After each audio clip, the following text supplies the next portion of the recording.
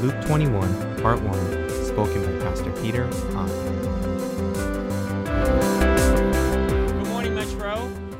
And good morning to those in the nursery and to our online community. We just want to welcome you here at Metro Community Church, especially if this is your first time with us. Thank you so much for joining us today. I believe we live in a culture today, and if I were to ask you, if you are in relationships with certain people that you would consider to be important to you, their words to you are very, very important to you, isn't it? It carries a lot of value, a lot of weight to it. And I think for many of us, some of us, we still live with the scars of some of the words that were said to us, maybe growing up. Maybe our parents never felt like we achieved the achievements that they had set for us. And so as a result of it, you've heard things like, you're never going to do well, you're going to be a failure, or things like that. And no matter how much you succeed as an adult today, you still live with the horror of that reminder that it's just never enough. And you live with the weight of those words that were spoken to you many years ago, and it really has overwhelmed you. Many of you here maybe are here today, and you've heard words from your lover in the past. Maybe you were dating somebody, and they promised you that they would marry you, and they didn't. And even till this day, you still live with the pain of that reality, and it's overwhelming to you. I used to attend this church in the past, and there was one of the pastors there, and he dated several women in the congregation. And as he got together with them and he met with them, he said that God is impressing upon me that we are going to get married. Well, God had revealed that to the pastor. They took his words very seriously. They were so happy to hear that. And then it was only a few months later, he would come and say, in prayer, God told me that we need to break up. And he would break up with one girl after another. Thankfully, the denomination caught wind of his actions, and he no longer is serving as a pastor anymore as a result of it. But those words destroyed these women. They were friends of mine that needed years of therapy to deal with that reality. Words are powerful, aren't they? They hold a lot of weight. I remember years ago when my father was alive, I used to take him out for breakfast every month. And, he was in his early 70s, but man, that man can eat. And he would just eat and eat and eat. And my father, he's a typical Korean father. He never would encourage me. In fact, unfortunately, he was abusive physically and even with his words. And we were just eating one day, and it was probably about 8 years ago or so, maybe 9 years ago. And he said, "Peter, I'm so proud of you." And I never thought in a million years my father would share those kinds of words with me. And it just completely affirmed me, and it gave me so much strength. And if you see my car, I have a clay fingerprint of my father. Before when he passed, we were able to take a fingerprint. And somebody was nice enough to make it into like a necklace, and I hang it on my mirror. And whenever I have a bad day, I like to hold on to that fingerprint. And it reminds me of my father saying he's so proud of me. Those words are powerful. And many of you have been the recipients of words that have brought you life, but some of you have been the recipients of words that have really hurt you and destroyed you. And I think we can all say that when somebody's important to us, their words do matter to us. How about Jesus' words? If he's important to us, are his words valued in our lives? Does it have a weight, a gravitas to it? I think for a lot of us, our struggle is that though we say we believe in Jesus, it's very hard to take his words seriously. And it's very hard for us to carry it and value it such where it begins to sort of shape our lives. And today, we established last Sunday that we are in the last week of Jesus' life. We call that the Passion Narratives. And I believe his words are never more important for us to listen to right now. Last Sunday, we met Jesus, the Lord. Today, we're going to meet Jesus, the prophet. And he's going to give two prophetic words. One that's going to happen in the lifetime of the disciples, so it's something that's going to happen soon. And the second prophecy he gives is a prophecy about the end times. And we got to pay attention to this. And we're just going to barely scratch the surface on the end times today, but next Sunday we'll really dedicate it to the end times because the latter part of this chapter really focuses on the last days of this earth. These are words we have to hold not just with value, but it must have a sense of gravitas so that it begins to shape us in how we live our lives today. And that's what we're going to look at today. And so I hope that you would open your eyes and your ears as we take a look at this passage that we're going to look at. And I hope that as we hear the words of God, that it'll begin to penetrate us and we'll begin to listen, even question and wonder some of the things that Jesus is saying here. Because that's a good Bible reader. is when you're not just reading it and you just read it and you don't ask any questions. When I read the Bible, I love to ask questions. I love to be devil's advocate. And I love to engage within the scripture. So here is Jesus, days away from being betrayed by Judas, days away from eventually being crucified on the cross, and yet his teachings are still so powerful and prophetic. Let's look at verse 5 of chapter 21. Some of his disciples were remarking about how the temple was adorned with beautiful stones and with gifts dedicated to God. But Jesus said, "As for what you see here, the time will come when not one stone will be left on another. Every one of them will be thrown down." "Teacher," they asked, "when will these things happen? And what will be the sign that they are about to take place?" He replied, "Watch out that you are not deceived, for many will come in my name, claiming I am he, and the time is near. Do not follow them. When you hear of wars and uprisings, do not be frightened. These things must happen first, but the end will not come right away." Then he said to them, "Nation will rise against nation, and kingdom against kingdom. There will be great earthquakes, famines, and pestilences in various places, and fearful events and great signs from heaven. But before all this, they will seize you and persecute you. They will hand you over to synagogues and put you in prison, and you will be brought before kings and governors, and all on account of my name. And so you will bear testimony to me. But make up your mind not to worry beforehand how you will defend yourselves, for I will give you words and wisdom that none of your adversaries will be able to resist or contradict. You will be betrayed even by parents, brothers and sisters, relatives and friends, and they will put some of you to death. Everyone will hate you because of me, but not a hair of your head will perish. Stand firm, and you will win life." That is the word of our God, of our Lord Jesus Christ. Let's bow our heads for a moment of prayer. And so, Lord, there is a lot of weight to your words in this passage. I pray you'll help us to make sense of it. God, I'm so inadequate to bring this word to you today and to the church. So, God, I really need you to step in. I need you to help us to see what you really mean here. And I pray that there would be such a gravitas to the words that you shared today. I pray for anyone in this room, and there may be a lot, that are suffering today. God, I pray that this would offer a fresh perspective of their pain. And God, that you would begin to do a work or continue to do a work that will lead to a real deep sense of healing and peace. So I pray that the words that come out of my mouth and the meditation of all of our hearts in this room, God, I pray that it will be pleasing unto you. And all of God's people said, Amen. So we find here in the beginning part of this chapter is that the disciples now make their way outside the temple. Before that, last Sunday, they were inside the temple. And you remember what they were doing with Jesus?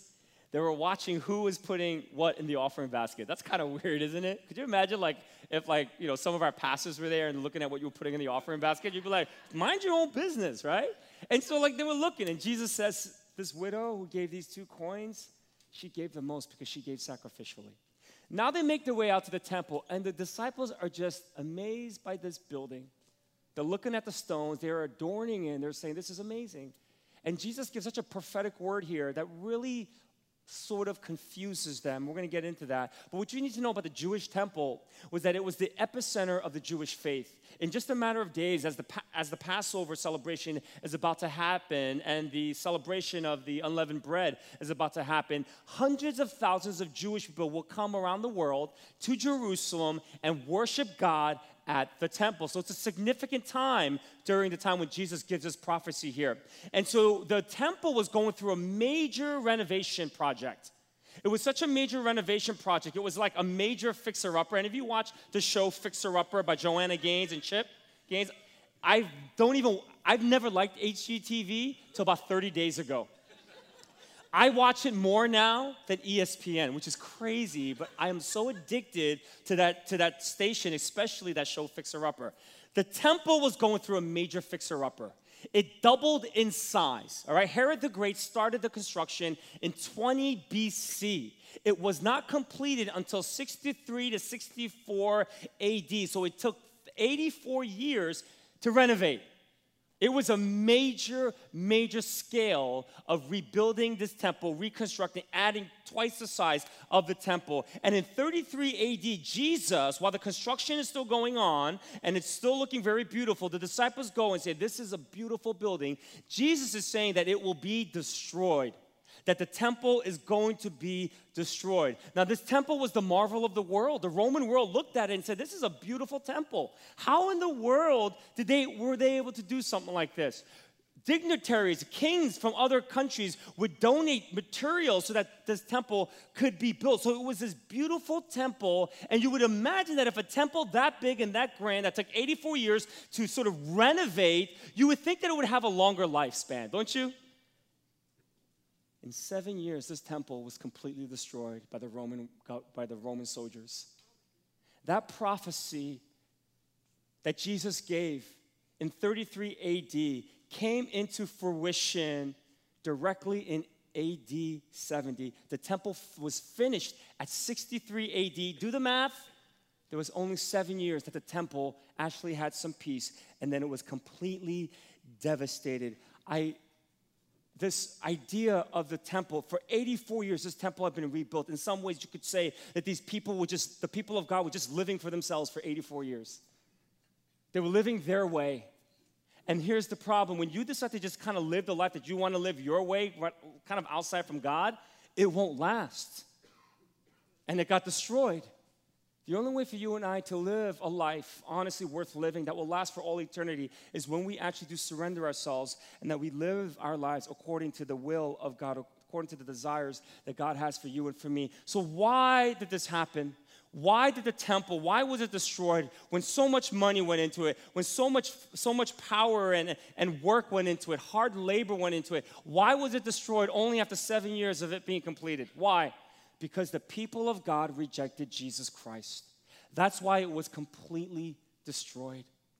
That's why it was completely destroyed. And so when Jesus gives this prophetic word, the disciples don't fully believe him. They're struggling with it. And that's why they say, Jesus, when will these things happen? And then he says in verse 8, watch out that you're not deceived, for many will come in my name, claiming I am he. And the time is near. Do not follow them. When you hear of wars and uprisings, do not be frightened. These things must happen first, but the end will not come right away. Jesus is giving them a forewarning that when teachers come, when people proclaim to be the Messiah and saying that the end is coming, don't believe it. You remember back in the day, way back in the day, Waco, Texas? Now it's the home of Joanna and Chip Gaines. I didn't know, right? But Waco, Texas, back for me, was the place where there was a cult and a leader by the name of David Koresh. And he predicted that the end would come. And so he and his congregation decided to burn themselves to death because of it, because the end was coming. Jesus says, be careful. That's a sign that's going to happen. And when you start to see wars breaking out, it's a sign that this temple will be destroyed. He's not talking about the end times yet. He's talking about the signs when the temple will be destroyed. What is the significance of this prophecy that Jesus gives here to the disciples? How can you and I apply that for us today? What is the principle that we learn? That when you and I reject God the way the people of God rejected Jesus, there is pain and destruction headed our way. Did you get that? If you and I reject God, pain and destruction is headed our way, the way it was for the people of God. In Luke chapter 19, verses 41 to 44, we talked about this a few months ago. Jesus laments, and this is what he does before he prophesies, after he prophesies this. He says, as he approached Jerusalem and saw the city, he went over it, and they said, if you, even you, had only known on this day what would bring you peace, but now it is hidden from your eyes. The days will come upon you when your enemies will build an embankment against you and encircle you and hem you in on every side. They would dash you to the ground, you and the children within your walls. They will not leave one stone on another because you did not recognize the time of God's coming to you. When we reject God, when we reject him, pain and destruction is headed our way. Why? Because you rejected God, and therefore God rejects you. God doesn't reject you. He only rejects you if you reject him. Now, how do we reject God? It's when we don't repent the proper way. All right? Repentance many of us, we define that word as asking God to forgive us of our sins. It's so much more than that. The theological definition of repentance is you actually turning the other way from your sinful ways. That's what repentance means. It's so much more than you just asking God to forgive you of your sins. You actually have to pivot and walk the opposite direction. But that pivot requires you to make a plan for you to deal with that sin or the sinful ways in which you struggle with in your life. And that's the key thing here. True repentance isn't just asking God to forgive you when you've sinned, but it's saying, what am I going to do to sort of prevent myself from doing this again, right? That's what repentance is about. It's this pivot. It's about you creating a plan, right? And not just creating a plan, but it's about executing the plan as well. That's important because many of us, we set plans, but we never execute it. But you got to be willing to set a plan and execute it, because if you don't make the pivot and walk the other way and you just see repentance as God just forgiving you of your sins, then you're going to stay very close to your sins or the sinful nature in which you and I both have. And when we stay so close and intimate with our sinful nature, there is no hope, guys and gals. I am such a sinful person. It is disgusting and ugly how sinful I can be, how selfish I can be, how evil I can be. And if I don't have a plan for that, and all my plan is just to ask God to forgive me whenever my self-centeredness comes in, whenever my evil comes in, or my anger and rage sets in, if that's just my plan, then there's no hope. I'm going to keep doing the same things over and over. I have to create a plan, and I got to execute it, because if I don't, then I'm rejecting God, and I have nothing to do left but just to live my life according to my sinful nature. And so are you pivoting today? Have you made the pivot yet? Do you have a plan to deal with your sinful nature? When we first moved back here from California about 14 years ago, we lived in Edison, New Jersey with my in-laws. We didn't have a home yet. We wanted to buy a home up here, but because, we didn't check it out before we moved out here, we just said, we'll live with our in-laws for a few months till we find something. And so we did that. I went down there. My wife was pregnant with Kayla, and she was going through morning sickness and all those things. But I just really felt that because my wife was with her mom and dad, brother and sister, that she was getting all the emotional support she needed. I really believed it. And so every day, I went up to North Jersey to meet up with people to try to establish this church. Came home nights every day, and it was late when I would come home. Most of the times, people were sleeping. And there was one particular evening, I remember coming home, it was probably about 11:30, 12 o'clock. All the lights were off, and I realized everyone was probably sleeping. So I'm being as quiet as I could possibly be with my big old 200-something pound body. And I walk in, and you still hear a lot of creaking because I'm a big guy. And I wash up real quickly. I go into my room. My wife's sleeping on one end. Christina's in the middle because we didn't have a crib for her then. And so I get into my side. I put my blanket over me, put my head on the pillow. And usually when I do that, it doesn't take much to make me go to sleep. And as soon as I put my head on the pillow, I hear, "You don't love me." And I remember thinking, oh man, this is going to be a long night. And it was. For hours upon hours, she was lecturing me how I was failing her as a husband and how she needed emotional support. And I tried to defend myself, but I couldn't because she was absolutely right. So I said, "Would you please forgive me? I'll do my best not to do that again." And as gracious as she is, she said, yes, she will forgive me. I was good for about 2 to 3 weeks. And then I just went back up to Bergen County every single day. And that lasted for 6 years, Metro. Why? Because I didn't have a plan. I didn't know what to do. I didn't know how to do it. I just thought as long as she forgave me, that was all I needed to do. I didn't set a plan, and so because I didn't have a plan, I just kept doing the same thing over and over and over again. And for 6.5 years, I was hurting her because she felt like a single mother. And she felt like, how could I tell him he should work less because she's doing God's work? I can't be telling him to do that less. And so she just kind of took it and dealt with it for 6 years. And for me, I just didn't have a plan, and so I just kept doing my own thing. And that's the problem with us. We think just going to God and saying, "Okay, God, forgive me. I'm so sorry. I'm so sorry for what I've done." We think that's all we need to do. You need a plan. I need a plan. And we need to execute that plan so that we can make the pivot and walk towards God and not towards that sinful nature. That's the challenge for us. And Jesus says that when we reject Him, that means we're not repenting properly. It doesn't mean that you're never going to sin. He knows we will. He knows we're going to sin, but when you do, what's the plan to deal with it? I talked about last week that my greatest plan to deal with my sins is having somebody that I can confess it to regularly. And I don't always not sin, but I tell you what, before I sin, I think about, I got to share it with this guy. And I don't like doing that. That's like a shame. So I try to do my best not to sin in that way. But you and I have to have a plan. What are you doing to deal with your sinful nature? Because if we don't have a plan, you don't have hope. You can't make the pivot, and you can't walk the other direction. And therefore, you're rejecting God. And when you reject God, there is pain and destruction headed your way and my way. Because when we are left to our sinful nature, do you think there's any hope in that? There's absolutely no hope in our sinful nature. And it's a dangerous place for us to be. Jesus predicted that this temple will be destroyed. And in 37 years, it was completely destroyed. The disciples had to take him at his word, but we don't have to do that because we know what happened. The temple was destroyed in 70 AD. And so the words of Jesus are powerful. We have to realize that his words have tremendous amount of weight. And then he goes on and he talks now about the end time. So let's look at verse 10. He said, nation will rise against nation and kingdom against kingdom. There will be great earthquakes, famines, and pestilences in various places, and fearful events and great signs from heaven. But before all this, they will seize you and persecute you. They will hand you over to synagogues and put you in prison, and you will be brought before kings and governors, and all on account of my name. And so you will bear testimony to me.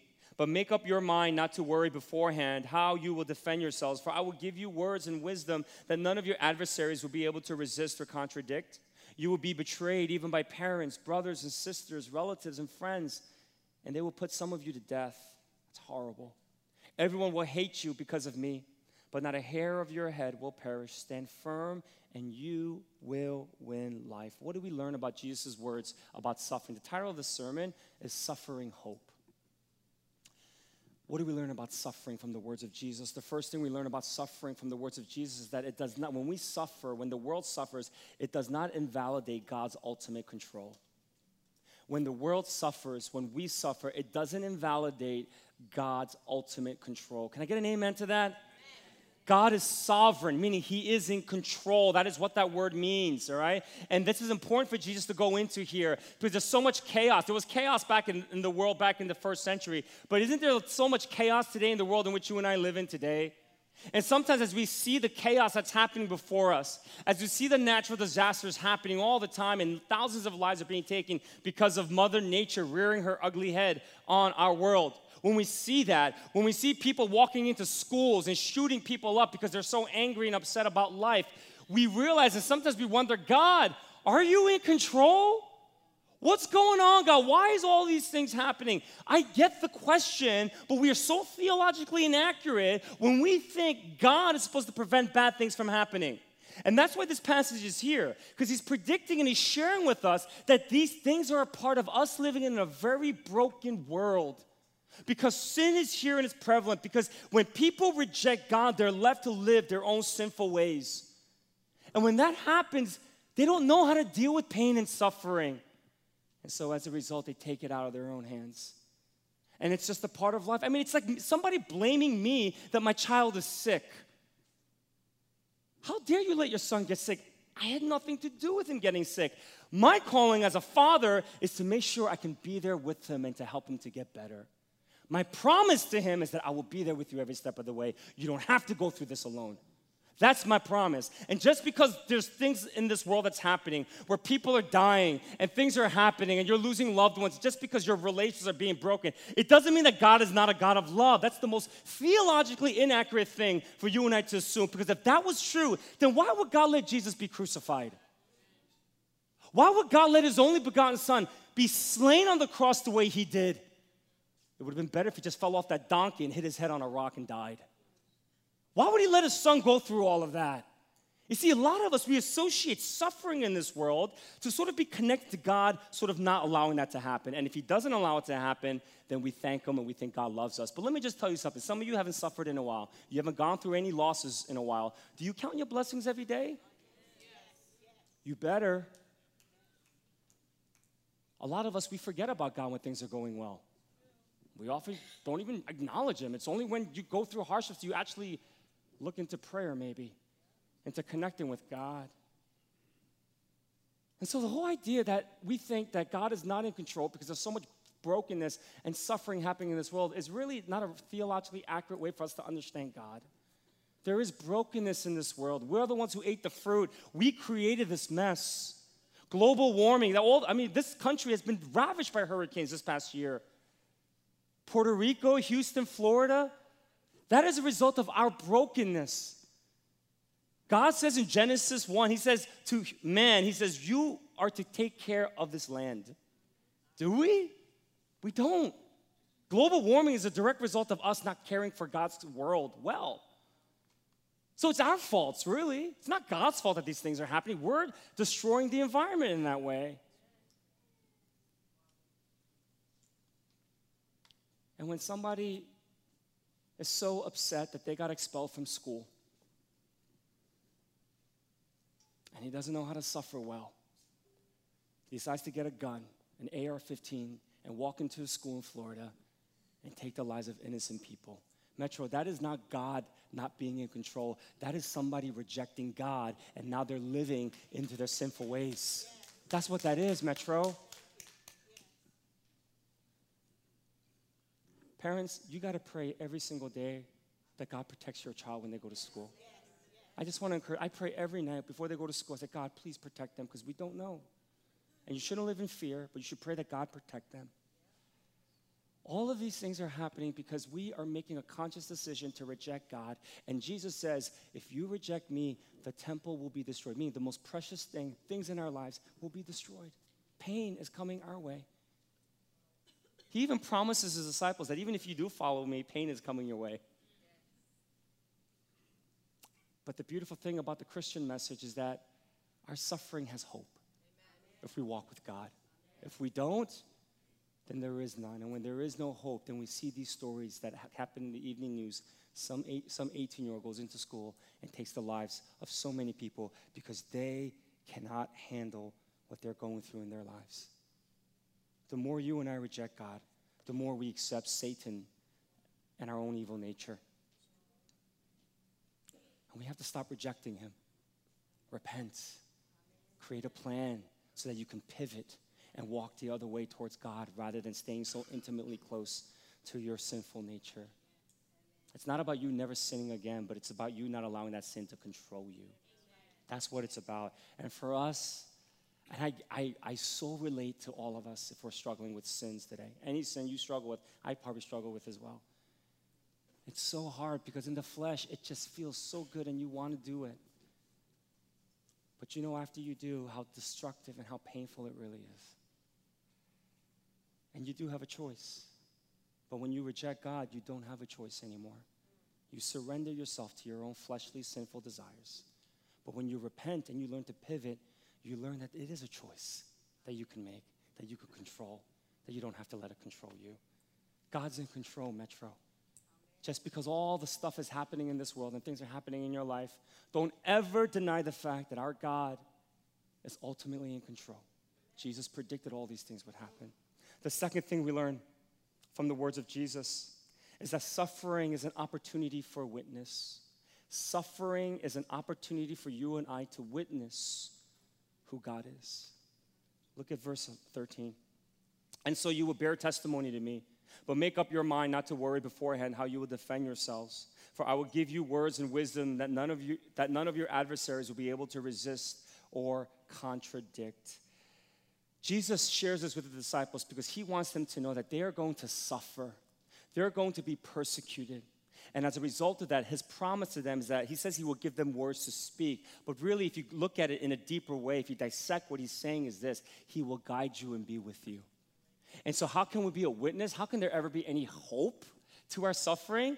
Is when you allow God to guide you through it all. That's going to be key. If you don't let God guide you, then our suffering has no hope. And we know why things happen in the world as it does. It shouldn't shock us, But there is no hope to our suffering because our suffering then makes us to be very bitter. We get upset, we get angry, and all we do is we blame other people and we want to hurt others. And because we've suffered so much, we'd rather hurt them first before they hurt us. And so we're just sort of in this mode. Whenever we meet people, we just want to hurt them before they hurt us because we believe everyone's out to kill us and hurt us. It's a dangerous place for us to be. And so Jesus is warning this to his disciples, and his disciples take word to it, and they remember it because in the book of Acts, remember when Peter and John were speaking about Jesus all over the place? They went to prison. The Jewish religious leaders put them in prison. And the Sanhedrin Council got involved. Do you know the Sanhedrin Council is the Supreme Court in Jerusalem? Do Supreme Courts handle traffic tickets? No. It's serious offenses only. And so because Peter and John were proclaiming the words of Jesus Christ, they were in prison. The Sanhedrin Council gets involved, and look at how they order them in verse 18. They said, then they call them in again and command them not to speak or teach at all in the name of Jesus. But Peter and John replied, which is right in God's eyes, to listen to you or to him? You be the judges. As for us, we cannot help speaking about what we have seen and heard. Peter is just saying, there's no way you're going to be able to shut me up. Because the most important thing that God has called me to be is a witness. And when you and I suffer, hear me on this. Listen, if you're suffering right now, I'm not saying that you got to be able to flip the switch. No, you don't. And I don't want to disrespect what you're going through because some of you feel the pain of a loss or a grief that you're going through right now. But if you have suffered in the past, understand that God's promise that he'll be there with you every step of the way, and there's hope in your suffering. And as he does that, don't hide it and pretend it doesn't exist. Stop hiding behind your suffering. Embrace it and let it be a testimony so that people can listen to it and see that there is a God in heaven. Because the greatest witness that there is a God who is alive today is when we can meet people of God who are suffering well and they're a witness to the pains and the loss that they've gone through in their life. The world, thank you, the world needs to see that. They do. The world needs to see Christians suffering and being a witness from it because all we see is what's on the news. And it's so discouraging to see people suffering after suffering and how they get so upset and angry. And all they want to do is just harm and kill one another. All they want to do is get a divorce. All they want to do is keep breaking up and doing these things. And it's sad, but we have to allow our suffering to be a witness. What is the promise that God gives to us? Turn with me to 1 Corinthians 1, 3-5. It's a beautiful passage here. Praise be to the God and Father of our Lord Jesus Christ, the Father of compassion and the God of all comfort, who comforts us in all of our troubles, so that we can comfort those in any trouble with the comfort we ourselves receive from God. For just as we share abundantly in the suffering of Christ, so also our comfort abounds through Christ. God promises that he will comfort us. And he promises that as he comforts us, then our goal then is to comfort others who suffer. That is being a witness.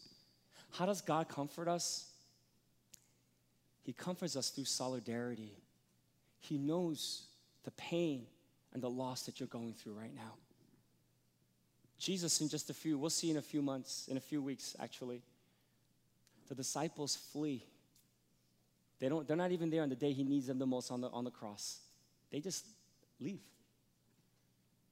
He knows what rejection is about. He poured 3.5 years into the lives of these men to be there on the most important day of his life, to stand with him and just to be there because he needed that support. And they all left him. He knows what rejection is all about. He knows what any kind of physical pain and loss is all about. Our God understands, but here's the thing. How does he comfort us? You got to let him break you. If you're not going to let God break you, then he can't redeem you. And so many times, for a lot of us, we get so strong when we're going through pain. We just feel like we got to get stronger. We feel like we got to just kind of get to a place where that we're unbreakable. But that's not how God's going to comfort you. The only way he's going to comfort you if you just let him break you. Let him break you so that he can restore you and redeem you. The best thing you can do today, if you're going through hardships, is just let God break you today. Because if you do, you'll experience a comfort. And that comfort from God will be so beautiful. And then as he comforts you and as he redeems the pain in your life, then you're going to be a witness and you're going to be able to comfort those who are going through the same kinds of pains that you've been through. And you can truly comfort them because you know how much it hurts. You know what it's like to lose someone. You know what it's like to lose a job and lose your house and lose everything. You know what it's like to feel like a failure because you set goals and you haven't been able to achieve them. The world needs to see people suffer well, and they don't have enough examples.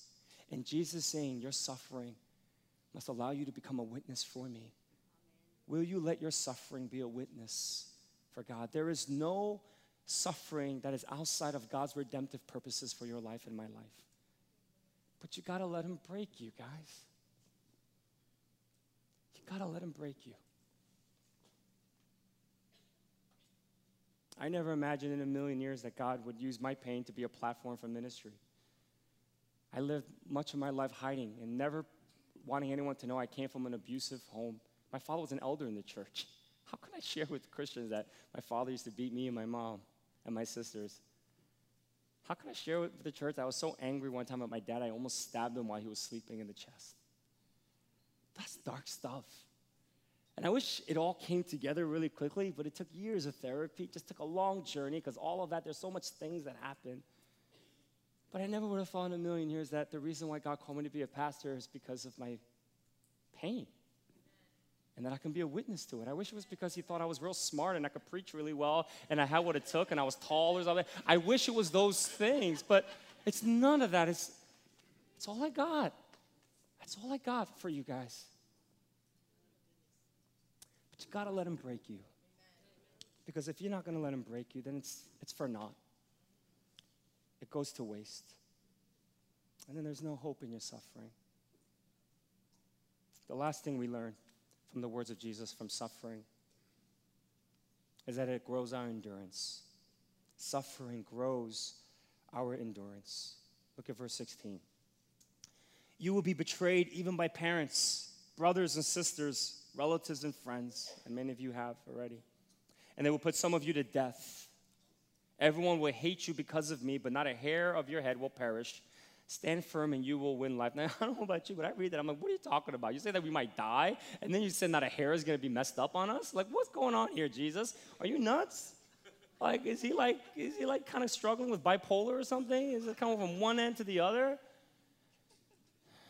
Jesus can say that because he's saying this is not your life here on earth. You might die here because you love Jesus, but not a hair of your head will be touched for all eternity. And that there is an eternal existence that you and I have with God. So what kind of life are you placing all your life on right now? A lot of us, you just think the 80, 85, maybe 90 years you have here on earth is all you got. There's so much more to your life than just the 80, 85 years you have on this earth. And Jesus is trying to remind you and me that as we try to live our lives for God, as we don't reject him, we try to embrace him, the world's going to hate us. And they may want to try to kill us because the world has rejected God. So if they've rejected God, you think they're going to take a good liking to you and me? No, they're not. But it's saying, don't worry, stand firm, build endurance. It'll be okay because not a hair on your head will be touched in all eternity. And that's the life that you and I have to be reminded of sometimes, especially when you're suffering, that this is only temporal because there will be a time and a place for all eternity where there will be no more pain. There will be no more loss. There will be no more tears. But in the meantime, as we suffer, as we become this witness, God is trying to grow our endurance. Let him grow your endurance. Look what Paul says about endurance through suffering in Romans 5, verse 3-5. He says this, not only so, but we will also glory in our suffering. That's crazy. Glory in our suffering, meaning that there is something, he's saying that there's something so beautiful to our pain. Because we know that suffering produces perseverance, character, and character, hope. And hope does not put us to shame because God's love has been poured out into our hearts through the Holy Spirit who has been given to us. If you and I can endure, if we can allow the suffering to help us to grow in endurance, Paul says that we will grow in character and we will have hope in life. There is so much hope in suffering today that the world has not taught you. And you need to let the Word of God teach you that as you and I suffer, we can glory in it eventually, and we can see the beauty of it because God has given us this endurance for us to fight and for us to walk and never abandon our faithfulness and our allegiance to our Lord and Savior, Jesus Christ. Many of you in this room, you know at least one, I would say at least 5 to 10 people who are no longer Christians anymore. They've walked away in their faith because they've suffered something that just said, God, I'm done with you. They lacked the endurance. They didn't let God break them, and the suffering did not build that endurance in their lives. God doesn't take away your pain, so stop praying that God would. Rather, he gives you the strength to endure it, and he builds up an endurance and a perseverance within you so that you and I can have strength, character, and hope. No parent should ever have to bury their child. No parent. I can't imagine a greater pain than that. There's a story of a girl named Ava Lee. Some of you know because her life and her story went viral. I didn't know about it until Pastor Doug told me about it this week. Ava was diagnosed with leukemia when she was 5. And after beating it the first time with chemo, radiation, and a bone marrow transplant, she relapsed, and it came back again. She was 7 years old when that happened, and she was in the fight of her life. Her prognosis was really poor, but her parents believed that as long as they have God, and as the mother who is this gift, if you guys can write, it's such a gift. What a gift this woman is. She wrote and blogged about Ava, and it became news all over. It was even on television. When Ava was 8, on January of 2017, she went to be with the Lord. It devastated her mother, Esther, and her father, Mike. 3 months after she passed away, her mother, Esther, wrote some of the most provocative, heart-wrenching words any mom can write about losing their daughter. Here's what she wrote. I'm entering a new phase of grieving. The reality of Ava's death is finally setting in. The weight of her absence is so heavy, I'm really struggling to stand. I recently found a picture that she drew and signed in her crooked handwriting, Ava Lee. I'm devastated all over again.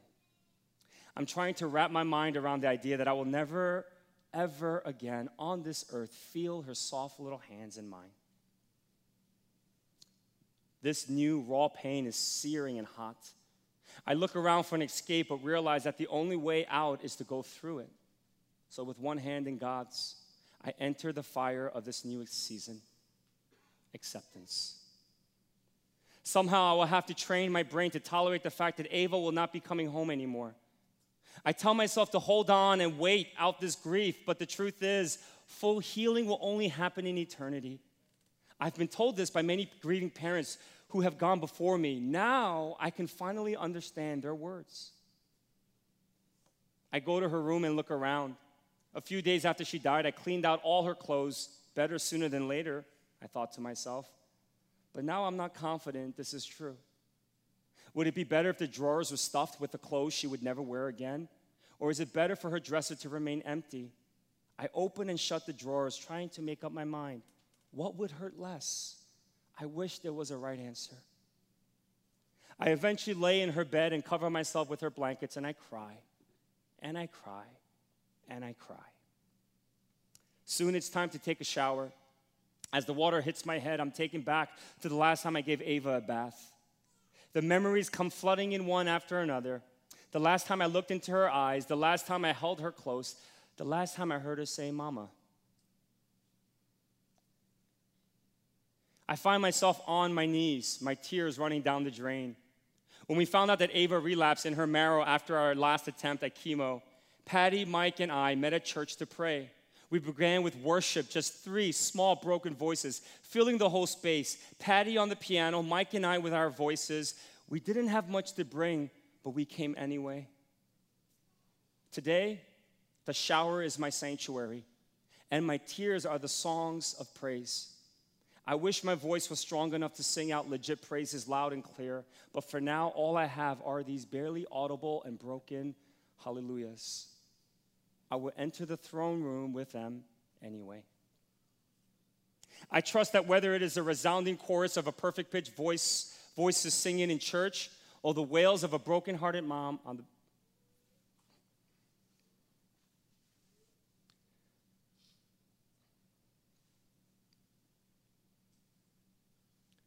the bathroom floor, God is pleased with our offering.